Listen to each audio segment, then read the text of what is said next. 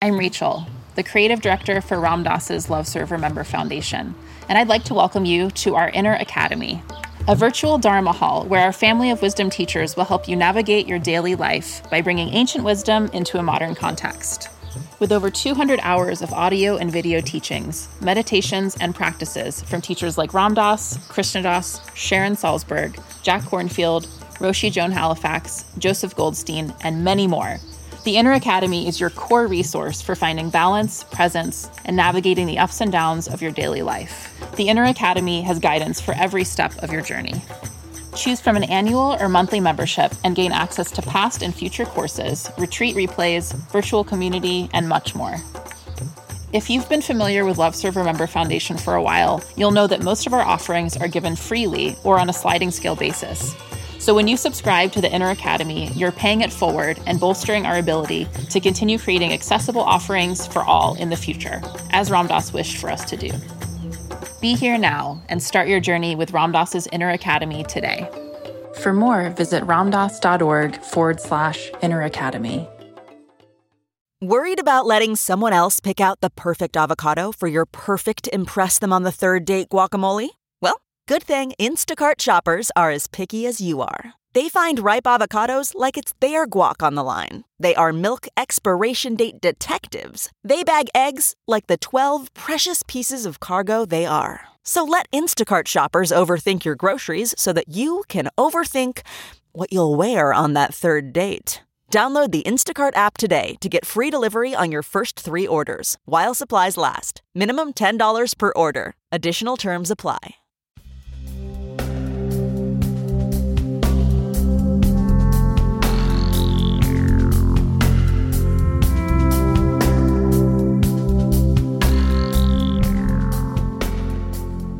Hey everybody, welcome back to Mind Rolling. Raghu, I am back here with David Harshada. We're just getting the pronunciation correct after all these years, Wagner. And we're also saying that it's been quite a while since we've done a podcast together. And but at the same time, we're living in the same town, so we do see each other, although it's sparing now because of COVID. And in reality, I could be in Russia and he could be in Estonia, maybe. I'm thinking of them. So anyway, welcome, David. Thank you. Great to be here. Yeah. So we haven't been together in a while. It's like, okay, what have you been up to? I know. What are you doing in the midst of the pandemic, quarantine, non-quarantine, back to quarantine, vaccines, all of it? Yeah. Have you had COVID? We actually all had it. Oh, yeah, that's right. Rachel told me that. Wow. Yeah, Adriana and I and both kids had it. We went back to New York, and I think we got it there. So we went through that little bit of odyssey. Luckily, we both had mild symptoms, and the kids basically had no symptoms. Wow. But yeah, I'm teaching a lot. I'm not traveling, which is very different. You know, before COVID, I was on a plane somewhere at least once a month. So taking that out of the thing, I'm painting, I'm making art, I'm teaching a lot, I'm working on a new book. I'm in a way, I don't like to use the word busy, but the tempo of my work is very up tempo these days. Yeah. I mean, it's amazing the potential grace that does come from not floundering in the habitual patterns that we have been used to for so long. And then you're able to take a look at that and go, wow, that's interesting. Yeah. And then you clearly see the escape mechanisms. It's funny. Yeah. I would just it's just so dumb, but I'm going to share it because I already have shared it. But I did a podcast quite some time ago with a psychologist from Canada, psychiatrist, who's also an expert at addiction. and whose name is escaping me this moment, but you guys are going to find it and put it up in the show notes, and I'm sure I'll remember. Probably a Gabar Mate. Yeah, see? What would I do without you? An embarrassing moment. Senior moment. Yeah. So basically, he said, talking addiction isn't, obviously heroin and cocaine and alcohol are major addictions where the detox on all of them is horrible. But there's another addiction. He said, what we're talking about, everybody's got it. It's addiction to sex, addiction to workaholics, all the way down to that, whatever. And we all know we've all got them. And he talked about how they stemmed from childhood, from the causes and conditions through parental care, through school, through teachers, and so on and so forth, and what you came in through karmically. And so he said, do you recall what yours was? I'm being therapized now in a podcast, right? So I said, well, yeah, no, I had a father that was a bit of a tyrant, and a bit of is an understatement.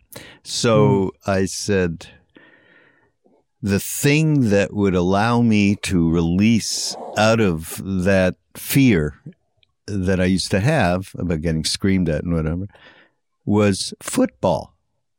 So what happened, I played football, I watched football, and it got so ingrained that the actual, just seeing the green carpet on television is like, yeah. So I told him this, and he said, yeah, absolutely. You were just, that was your defense mechanism and created an addiction. Even today, the Super Bowl was awful, but still, I did watch it. So the way in which we can find that outlet to be comfortable and not defensive is addictions, small and large, right? Yeah. You know what mine is? Yeah. I was going to ask. Cop shows. Yeah.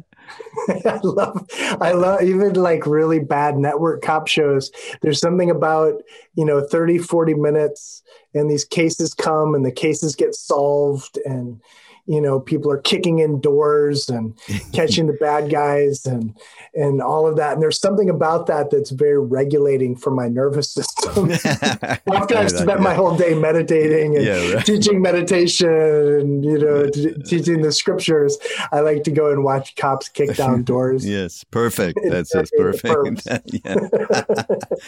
And your father's not a policeman, No, quite the opposite. That's great. Oh boy. So we're getting a chance, to look at all of this stuff at this time. It's almost a year now, and it's pretty extraordinary. And I brought this up a million times, so people are sick of hearing me say it. But I found this thing somebody had in a blog that was. It was a phrase translated from ancient Chinese about these kinds of uncertain, chaotic times. It's called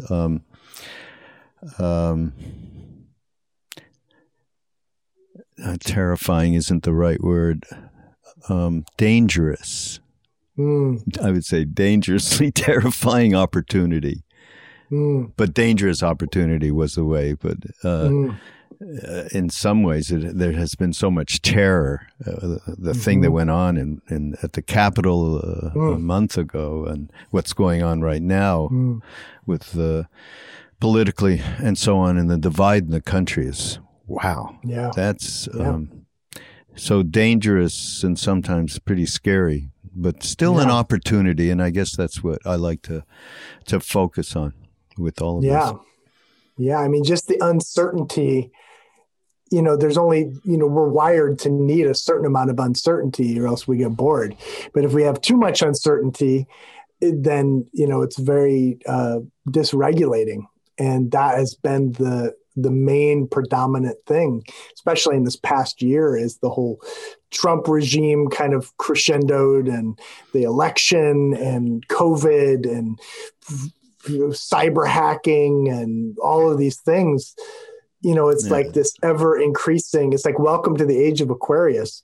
We thought it was going to be like hippies and, dancing naked, and it's not. It's like drowning in a swarm of megapixels and cyber attacks. Yeah, really.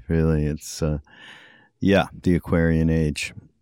Which makes me think of growing up in the 70s, as all of this burgeoned late 60s and 70s, when I was a kid and grew into it, and fortunate to spend so much time in India fairly quickly with an incredible being, to say the least. And but everything that was going on back then, everything that was being espoused, which now is basically, a lot of people are in denial that it even happened, the one great thing that's happening is around psychedelics, and the way that they're now being used in therapeutic manner is really quite extraordinary. And so, but there is a through line from that period to now, I feel.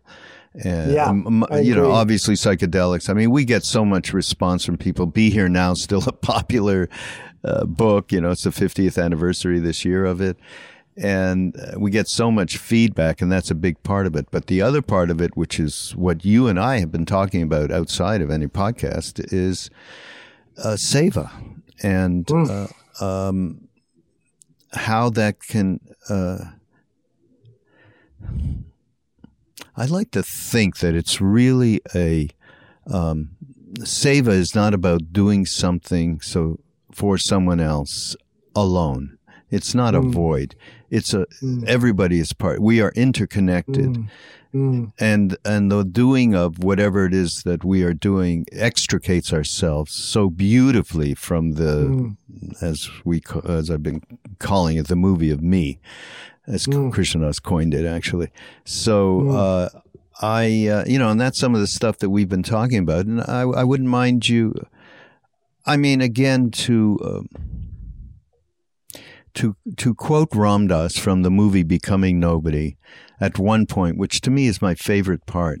Becoming Nobody, meaning there's complexity to that, and very rarely do you meet a being that has actually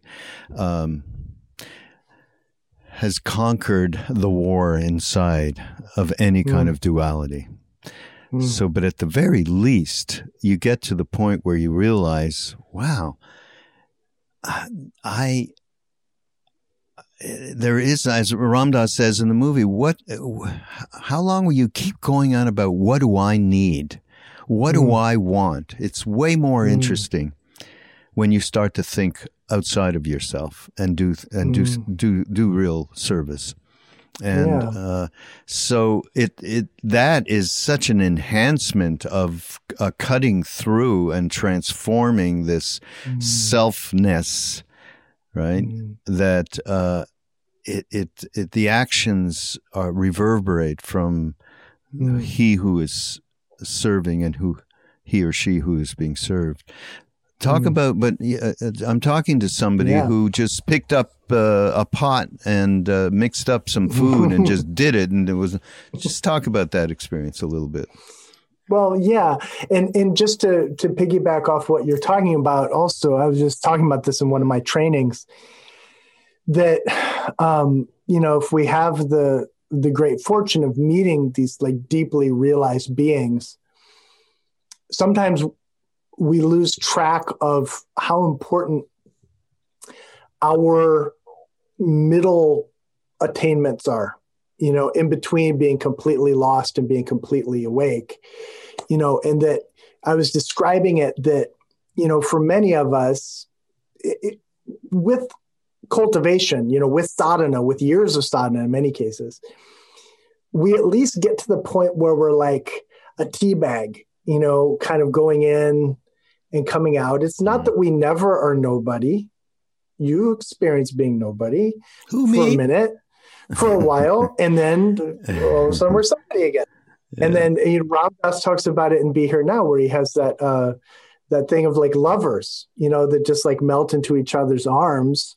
And then you pull the face back and you look at each other and you're like, oh yeah, like we come in and out of that. And I think that is an advanced way to look at practice.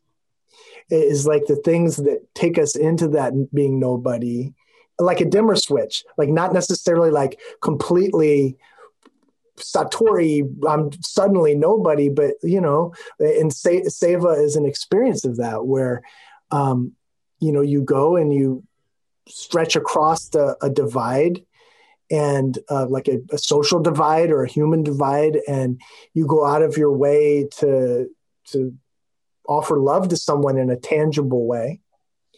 Sometimes at your own expense, sometimes at least at your own energetic expense, without expecting reward, which that's a whole other topic, but because there always is a reward.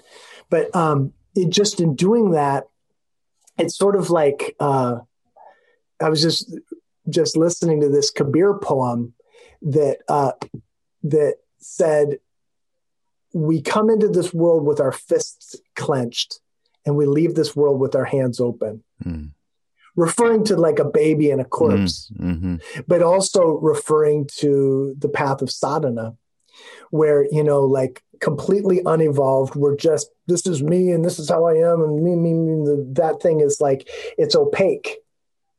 And then, gradually that loosens.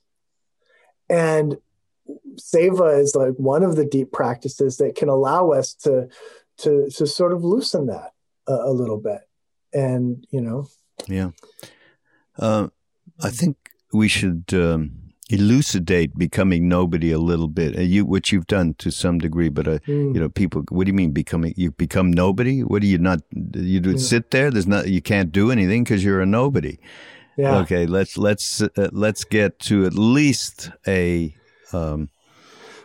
on the ground kind of idea here. And that is that what's happened is with becoming nobody is becoming less attached to who we think we are, less attached to our thoughts, less attached to the neurotic tendencies and the habitual patterns. And the more that, or the more less attached that you can get, or that happens, because there's no getting, but there, as you just said, David, absolutely sadhana practice allows for the spaciousness to happen where you unglue a little bit. But so it's becoming nobody is just not believing in your story the way that you normally do. And as that happens, you do what Ram Dass suggested in the film, which is, hey, when is enough?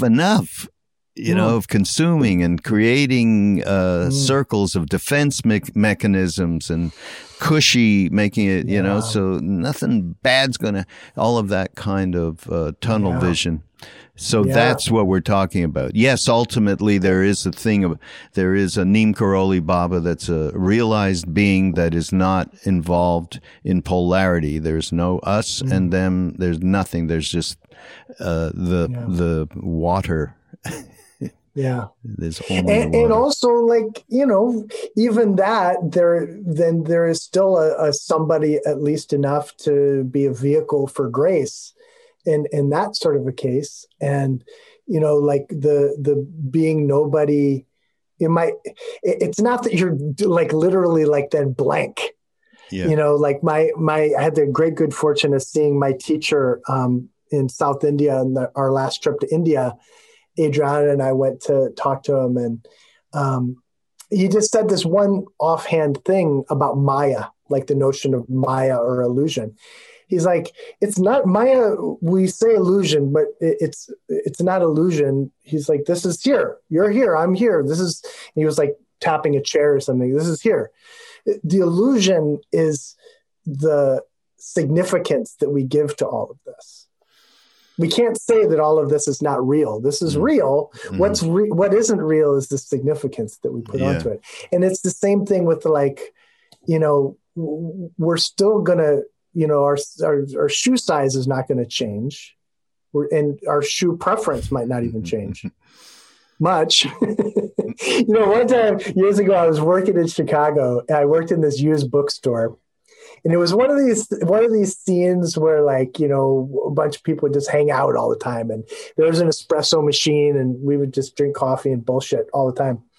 And they called me Gandhi, because I was like the only one that was like into Eastern spirituality. They always called me Gandhi. Anyway, and there was this old lady who would like sweep up. And I think she made a living by going into a bunch of different shops in that area of Chicago and just kind of like sweeping up. And so she was there kind of sweeping up in the background. And somehow we started bullshitting about astral projection. Mm-hmm. And have you ever done it? Have you ever experienced it? Oh, this time when I was on acid, yeah, this time, whatever. And just as she's sweeping, she looked up and she said, "You know what, though? Whenever I come back, my clothes don't fit right." Oh, no. And then she just went back to sweeping again. She was just some cool, like old Chicago lady. Really? Oh, that's so great. I haven't thought of that in years. But it's like that's the thing, and like how to like hold. And I believe that that's what true sadhana teaches us to do, is not affect a spiritual persona, but allow us to sort of spiritualize our persona in the sense of like, just like you're saying, just like not hold it so tightly and not believe it so fully.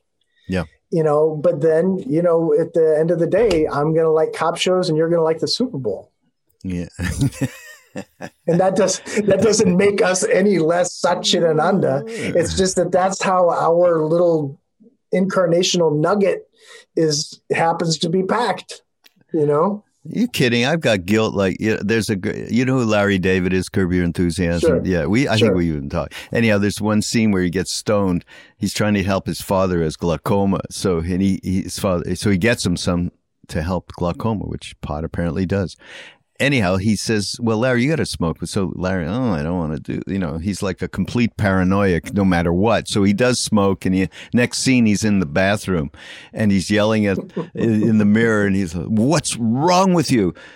Just watching TV all the time. Why don't you read a book?"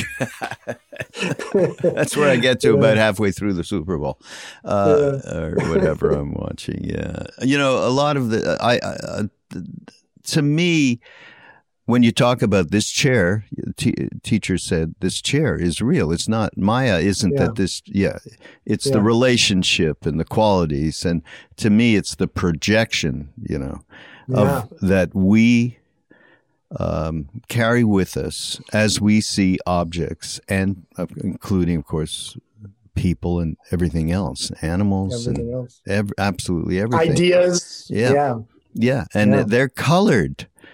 Yeah. And that's another that's why extricating from the story we believe in, or just even realizing, shit, I'm telling myself a bunch of shit. And I have no real idea about these projections.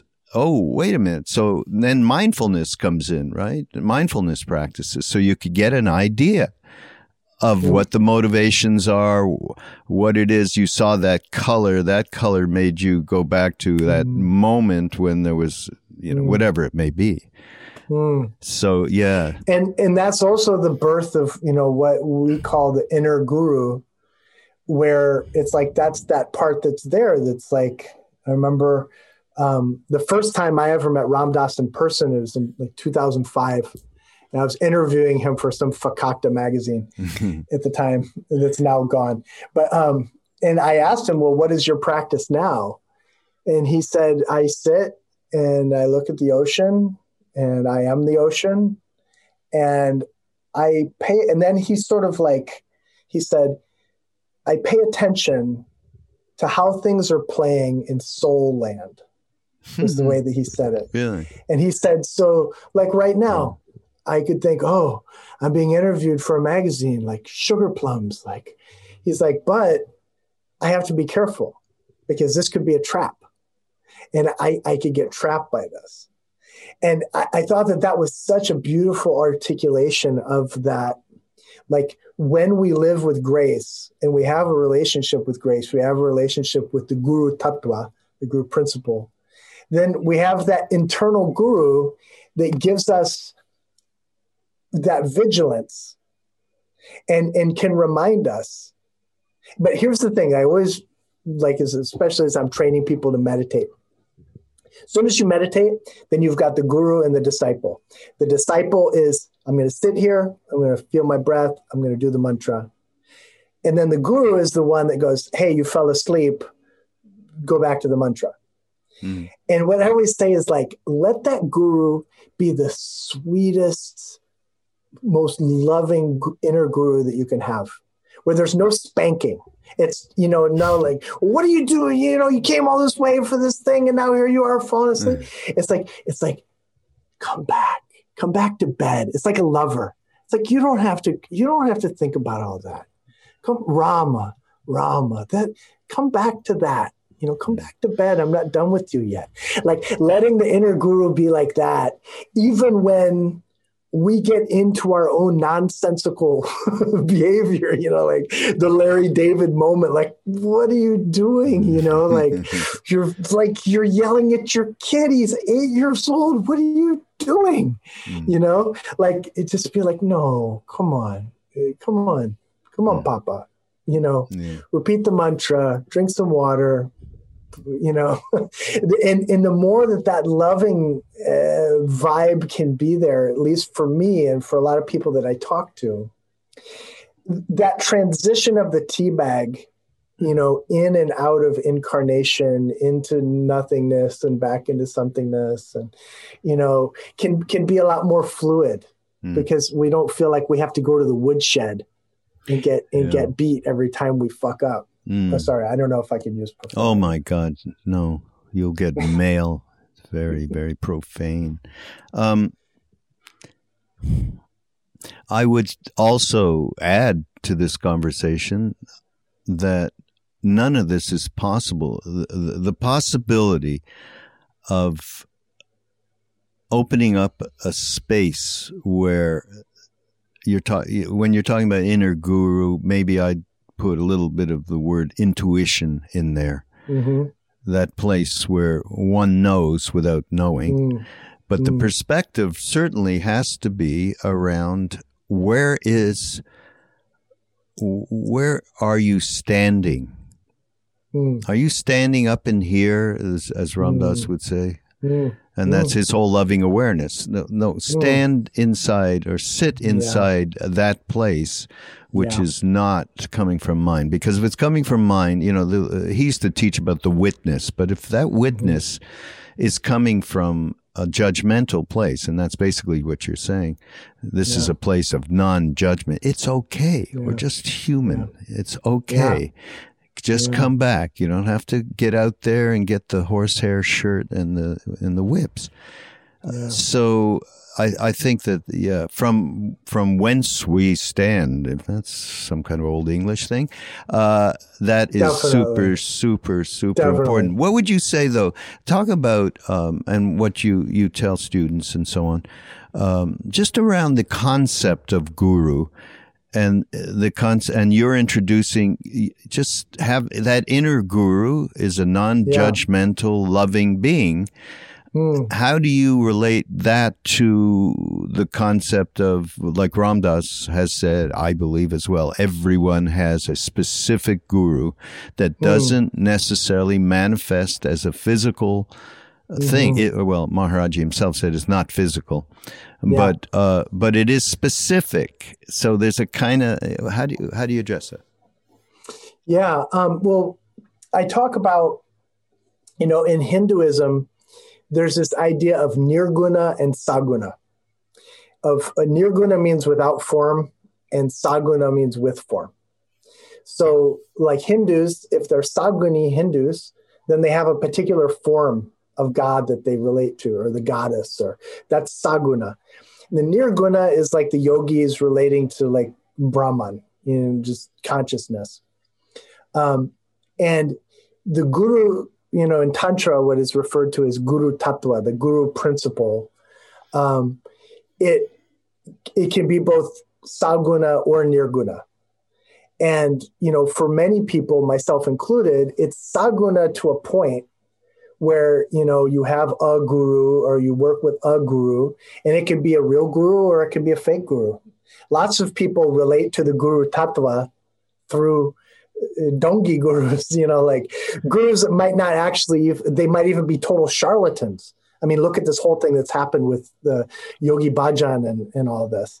But nonetheless, that guru tattva, that guru principle, that in Tantra is referred to as the Anugrahika Shakti. It's the grace bestowing power of God is the guru.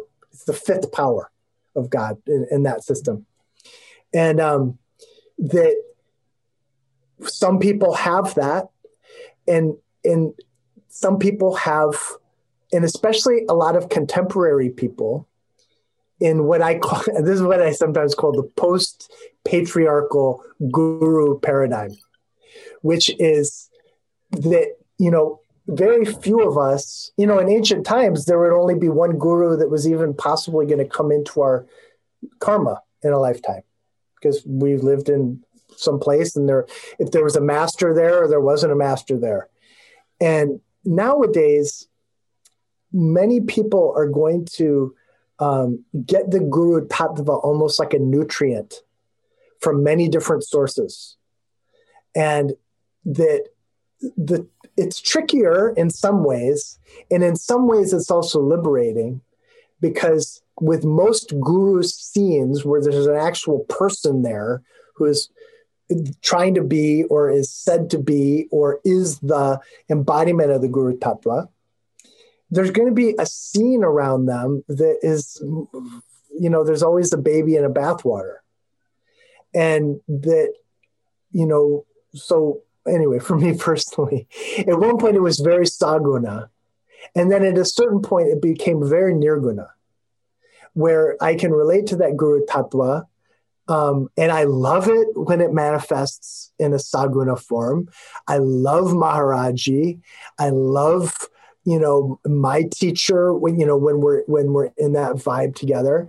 And I have a great respect for all of the teachers that I've had.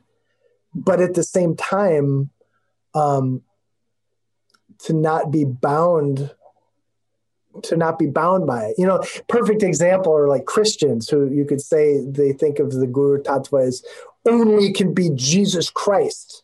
And Catholics, it has to be the Catholic Jesus. And, Protestants, it has to be the Protestant Jesus, whatever. But it's like, clearly, as they tap into that, they're getting some of that juice. But then they're also getting all the other stuff too. And so it's like, I talk about the guru tattva as like that principle of awakened energy that we can tap into, that is the principle of transformation. It's the principle of annihilation. But that like it's not self-improvement. In other words, it's a force of that, as Ram Dass would say, becoming nothing. Yeah. Right. And we have to be supremely creative today, and open, because it's not like we're running the show, but just like open for that guru tattva to come in different ways. Yeah. Yesterday, and I don't think he'd mind me telling the story, but I ran into our friend John. Yeah. And we were at the skateboard park, and we were both punks back in the day. Well, I guess we still are, but anyway, we were talking about punk rock music, and I wanted his band to play at my 50th birthday party and all this stuff. And he said, the craziest thing happened. He said, I have this friend from back in the day. He was a crazy guy. He was like a crazy partier guy. I hadn't talked to him in years. And he called me up. This is John's telling the story. His friend calls him up and says, hey, John, I had this weird dream last night that Ventura was on fire. There was an apocalypse or something. Ventura was on fire. And out of the flames came your guy. What's he called? Ram Dass or something? That guy? He's like, Ram Dass? He's like, yeah, Ram Dass came out of the fire. And he said, do you know John? And I said, yeah. And he said, I have a message for John. Tell John you have to throw it or he'll never break it. And if you never break it, you'll never know how to fix it. Tell him that. Get out. And so then John, this was a long time ago. And then John says to me, he's like, I don't know what it means. He's like, I Googled it. You know, John, he's like a supremely like innocent sort of a person. And he's like, I don't know what it means. But in that moment, that was what I needed to hear. This is just yesterday. No. And I was like, I understand it. I was like, that's a profound teaching about creativity and taking chances and like not living too carefully. And it's like, you know, that when we're open in that way, it's like John is so open that somebody that he hasn't talked to in years becomes an open vessel for grace to flow. You know what I mean? Yeah. It boggles the mind when we're open how the Guru Tattva, it's actually ever present. And it's just the sadhaka's tale, or the sadhaka's role to be more and more open to it. Yeah. I think. Yeah. Well, okay, I've got a couple of things to say about that. Certainly it's a two-way street. That being open is the thing that we can do, even though ultimately there is, of course, the non-duals who say there's nothing to do. Well, doing what we're doing some practice and remaining open, understanding every moment is filled with possibility. At the same time, the fact that John's old friend, so to me, you're talking about Guru Tattva, and I'm talking about Saguna. There is no doubt in my mind, because Ram Dass, there's nothing he's doing on his own. Zero. Never did. I mean, obviously he did bullshit human stuff that he had to wake up from, you know, and that happened, and he worked with it better than anybody that I ever saw, you know, particularly a full-on stroke where you almost die. But I know that this is nothing but Maharaji. So whoever that old friend is and whatever he needed, because Ram Dass is that trusted factor for so many in the West, and whatever John, like just hearing that is a faith thing. Holy shit, how does this go? And then there's you got your own thing going. And to me, I immediately, you know, I feel like I shared it. I don't remember how, but immediately it became something that was like a really important teaching for other people too, that are like within my sphere. It's so interesting. Yeah. Hey, how it works is phenomenal. Hey, I wanted to talk about the Saint Kabir, actually, because you brought it up, and I know how important a figure he is. And I don't even know if you know this, but Maharaji quoted very few because he just wasn't like that. He didn't teach, so he wasn't going on about anything. Yeah. But Kabir was right in there, and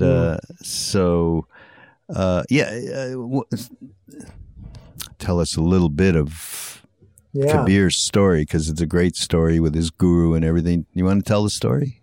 Yeah. Well, you know, like, you mean like Kabir's actual story about him? Yeah. Who he is, when it was. I think it's what century, maybe 15th, 16th, something? 16th century.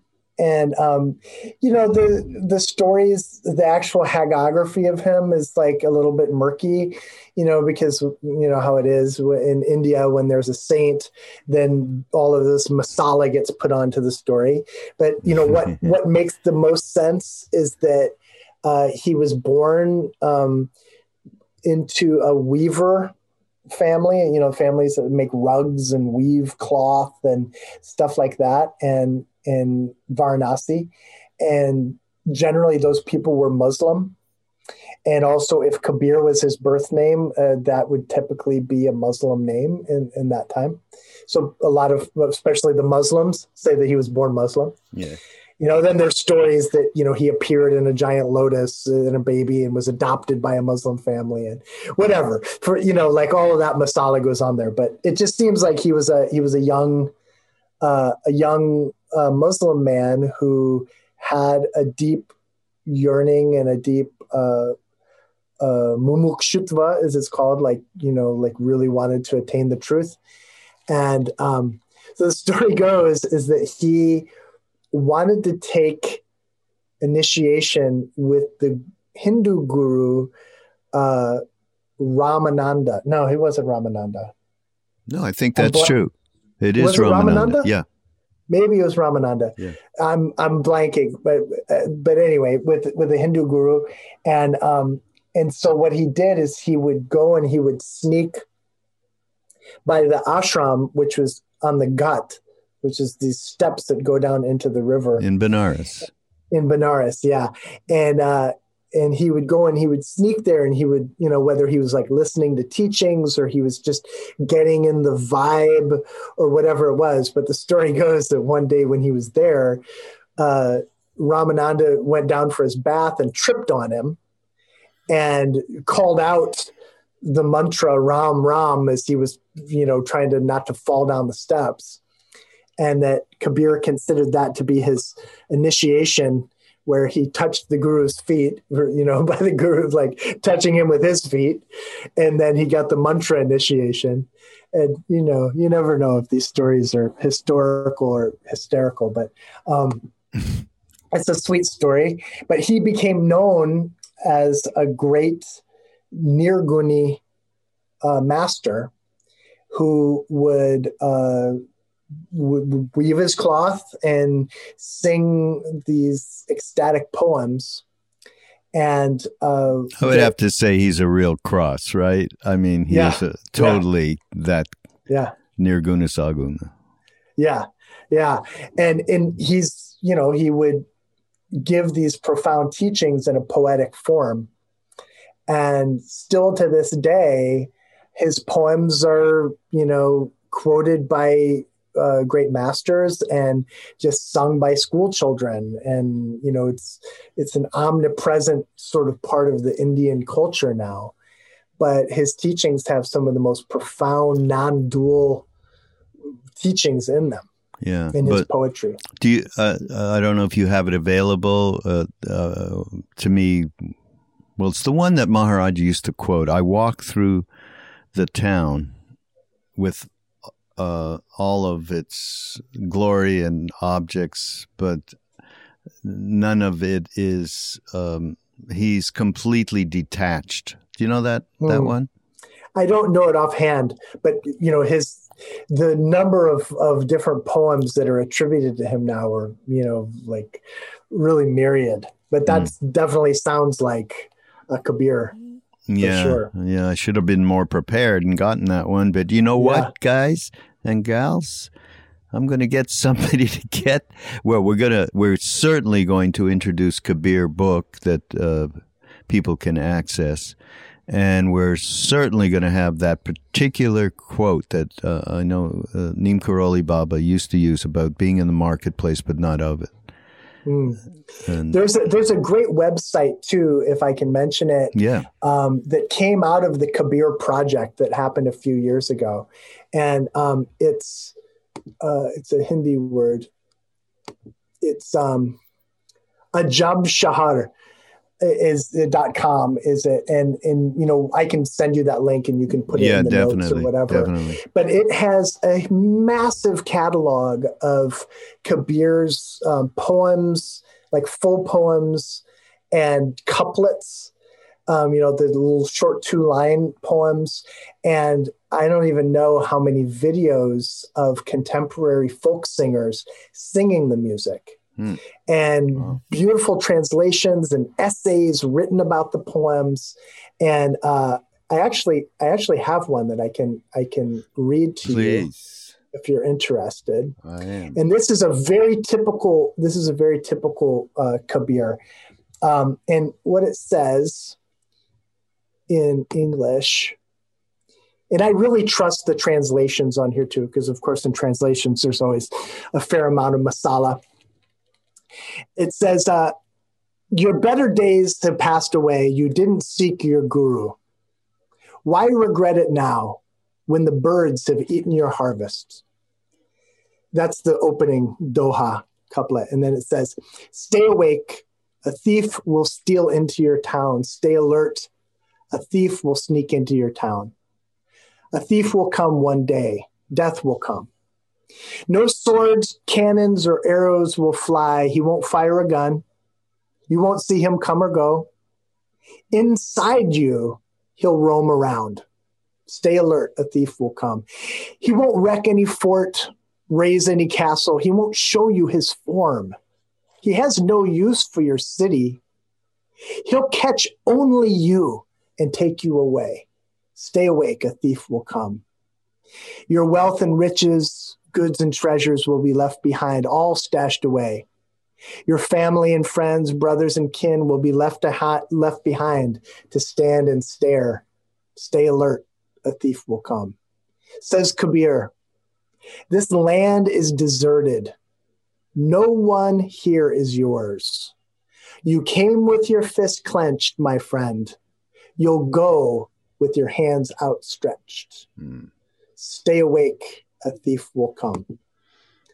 That's so great. I've never. And they say in India, like "Kya baat hai," like what a because and this is the thing with so many of the great beings. This can be he always talked about death. You know, the death will come. So like, do your thing now before you die. You know, one of his things says, the clay says to the potter, "You need me today." That's true. But one day, don't be mistaken, I'll be needing you. Like the clay one day will be like on top of the potter. You know, so it's a very simple message just about, you know, death.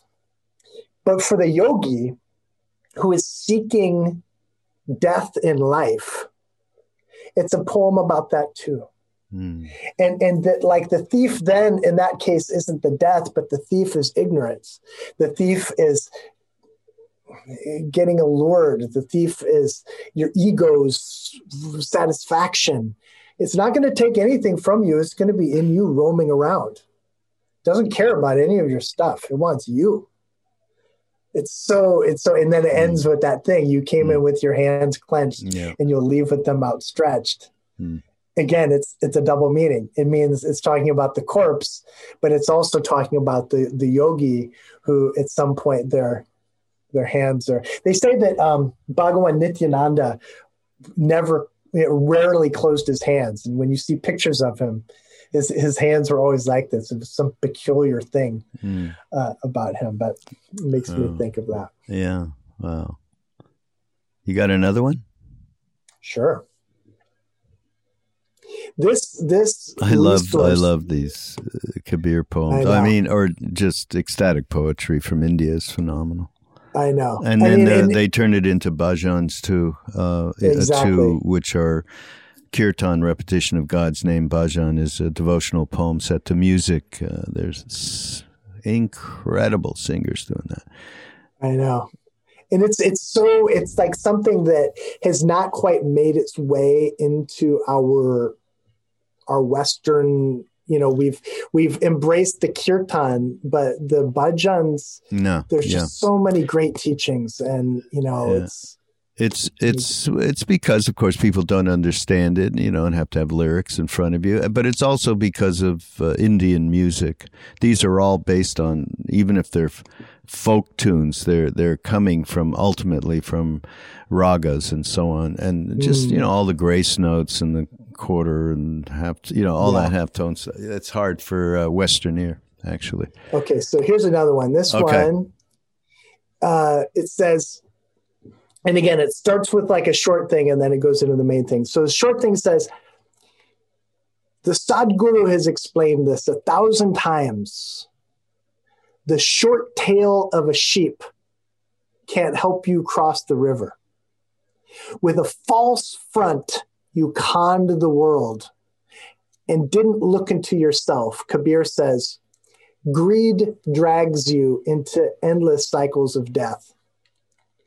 And then it goes, this is one of his scolding poems. And he says, leave your charades, give up your fake postures. O mind, be true in your practice.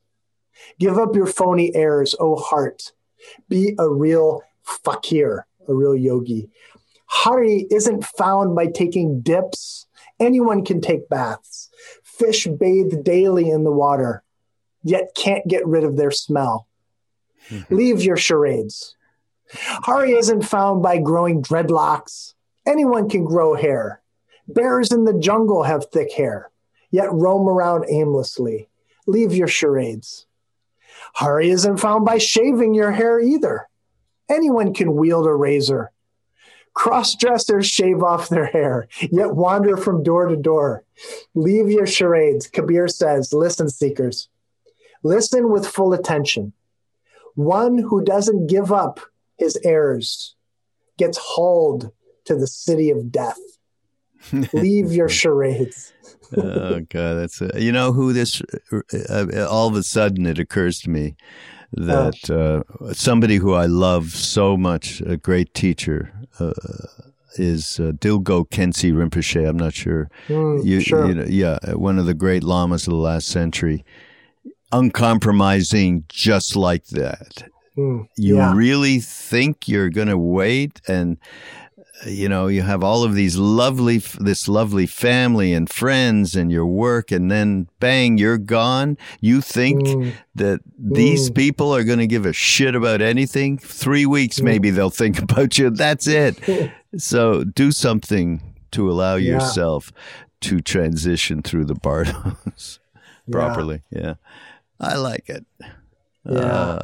And when you hear, you know, we had a group of Kabir singers that are dear friends of mine from India come through, and they did a concert here in the house. And, you know, even though they speak very little English and my Hindi is almost functionally illiterate, I mean, like I could barely speak Hindi, bonding over some of these ideas, it's like the deepest level that you can connect with another human being in a certain way.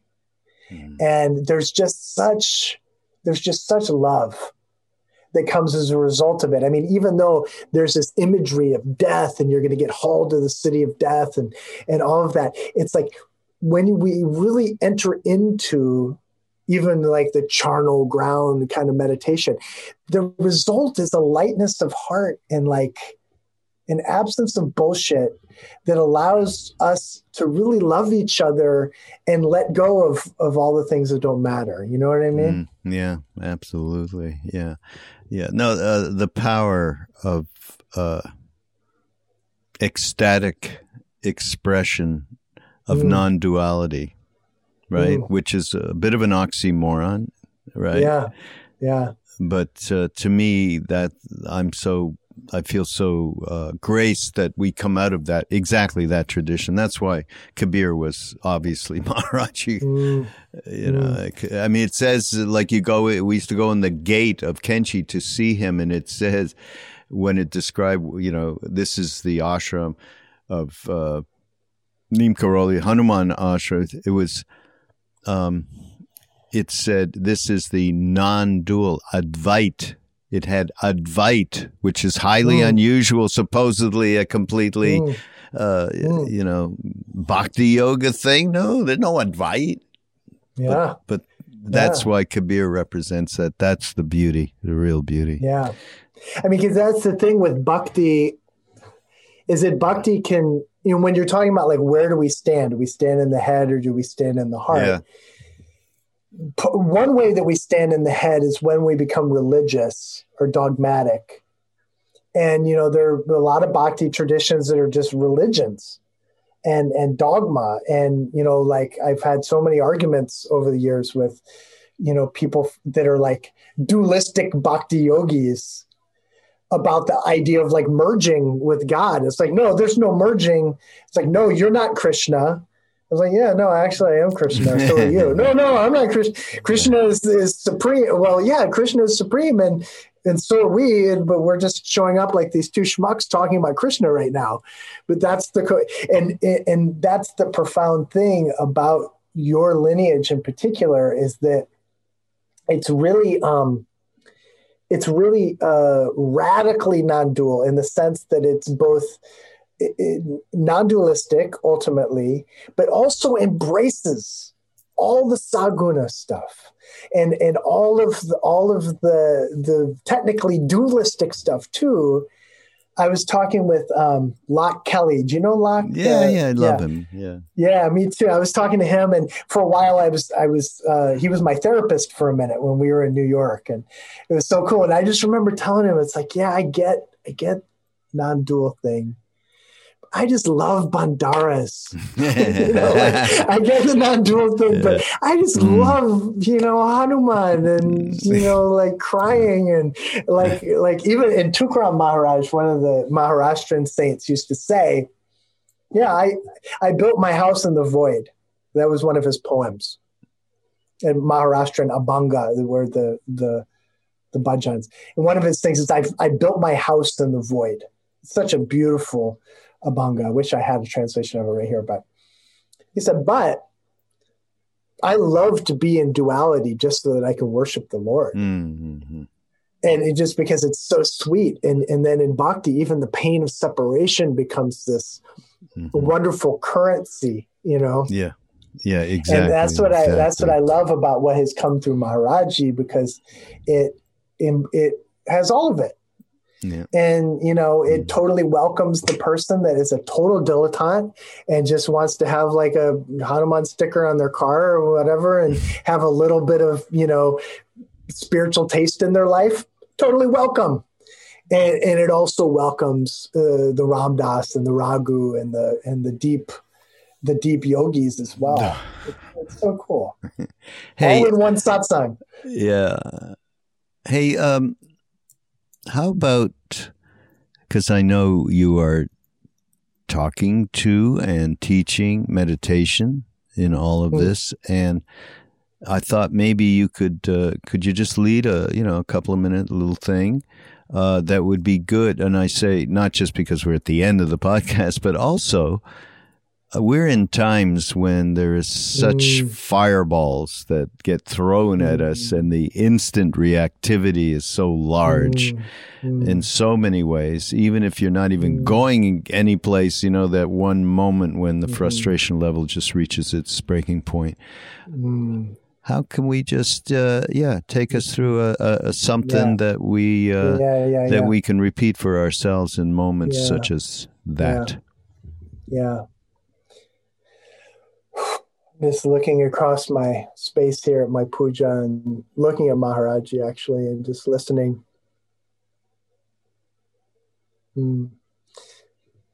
So if we just close our eyes or just soften our eyes, even relax into the space where we're sitting and take some breaths that are sweet energetically.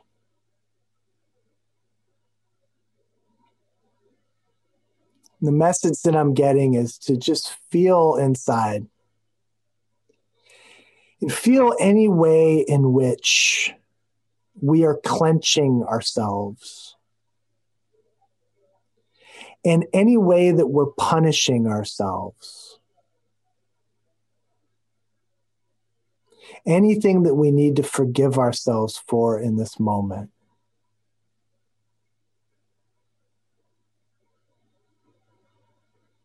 And just let those things go completely.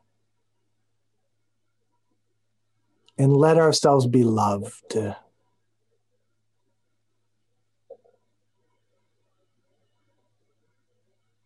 Take away all charges are dropped. All chains are released.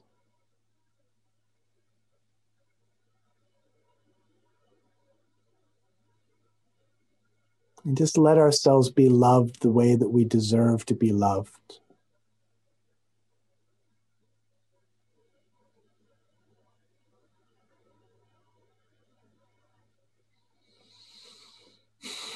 That was it. That was what he said to do. Yeah, that's great. Wonderful. Well, I like, all the charges are dropped. That's finished. A good one. Yep. Because we have enough things on top. We have enough things to actually deal with, and then we put so many trips on ourselves and hold ourselves so in jail, Yeah. No, the judgmental level of our minds is extraordinary. Thank you so much, Harsha. Thank you, Raghu. Keep up the good work, and hopefully we'll see each other in the flesh before too long. Yeah, we live like 7 minutes from each other. It's sick. Well, we're getting there. I think we're moving in the right direction. For sure. So yeah, definitely. And everybody, so everything we've been talking about will be available and linked up in the show notes, and including access to David's work, Harshada's work, and one of the things I did during COVID is I started a little independent guided meditation platform. It's called the Big Heart Meditation Club. Oh, great. And it's, $10 a month, and you can try it out for free. And it's just got a bunch of my guided meditations on there that people can access. All kind of different ones. Oh, great. I'll have to record that one and put it on there. Okay, great. And I'll also make one little announcement that I haven't made before on behalf of Love, Serve, Remember Foundation. We're putting out, because we were talking about music and we were talking about kirtan and bhajan and devotional poetry. And so Krishnadas and I, many, many years ago, recorded our mentor, K.K. Shah, who really was tantamount to much of what you hear from Jai Gopal and Krishnadas and so on. I mean, he just is so important to us. He left about a year ago, right after Ram Dass. So we're putting it out. We're putting a digipack out. It'll be downloads and all that stuff. And by the time this podcast appears, it will be available, and you can go look at ramdas.org into the shop or the store. Yeah. And I'll have to, you, I think, will appreciate it most especially, David. Yeah. So good to elevate these OGs, the Indians that we get this stuff from. It's so important. Yeah. And that's a bunch of my life work, actually, movies that we're creating around just these people. So, well, thank you again. Well, God bless you, Raghu. Thank you. And everybody, we'll see you again on Mind Rolling. Go to BeHereNowNetwork.com and catch all of the incredible. We have this great thing from Ram Dass and Alan Watts in one podcast that's up there now, by the way. Check it out. See you later. See you next week. Bye, everybody. Bye-bye.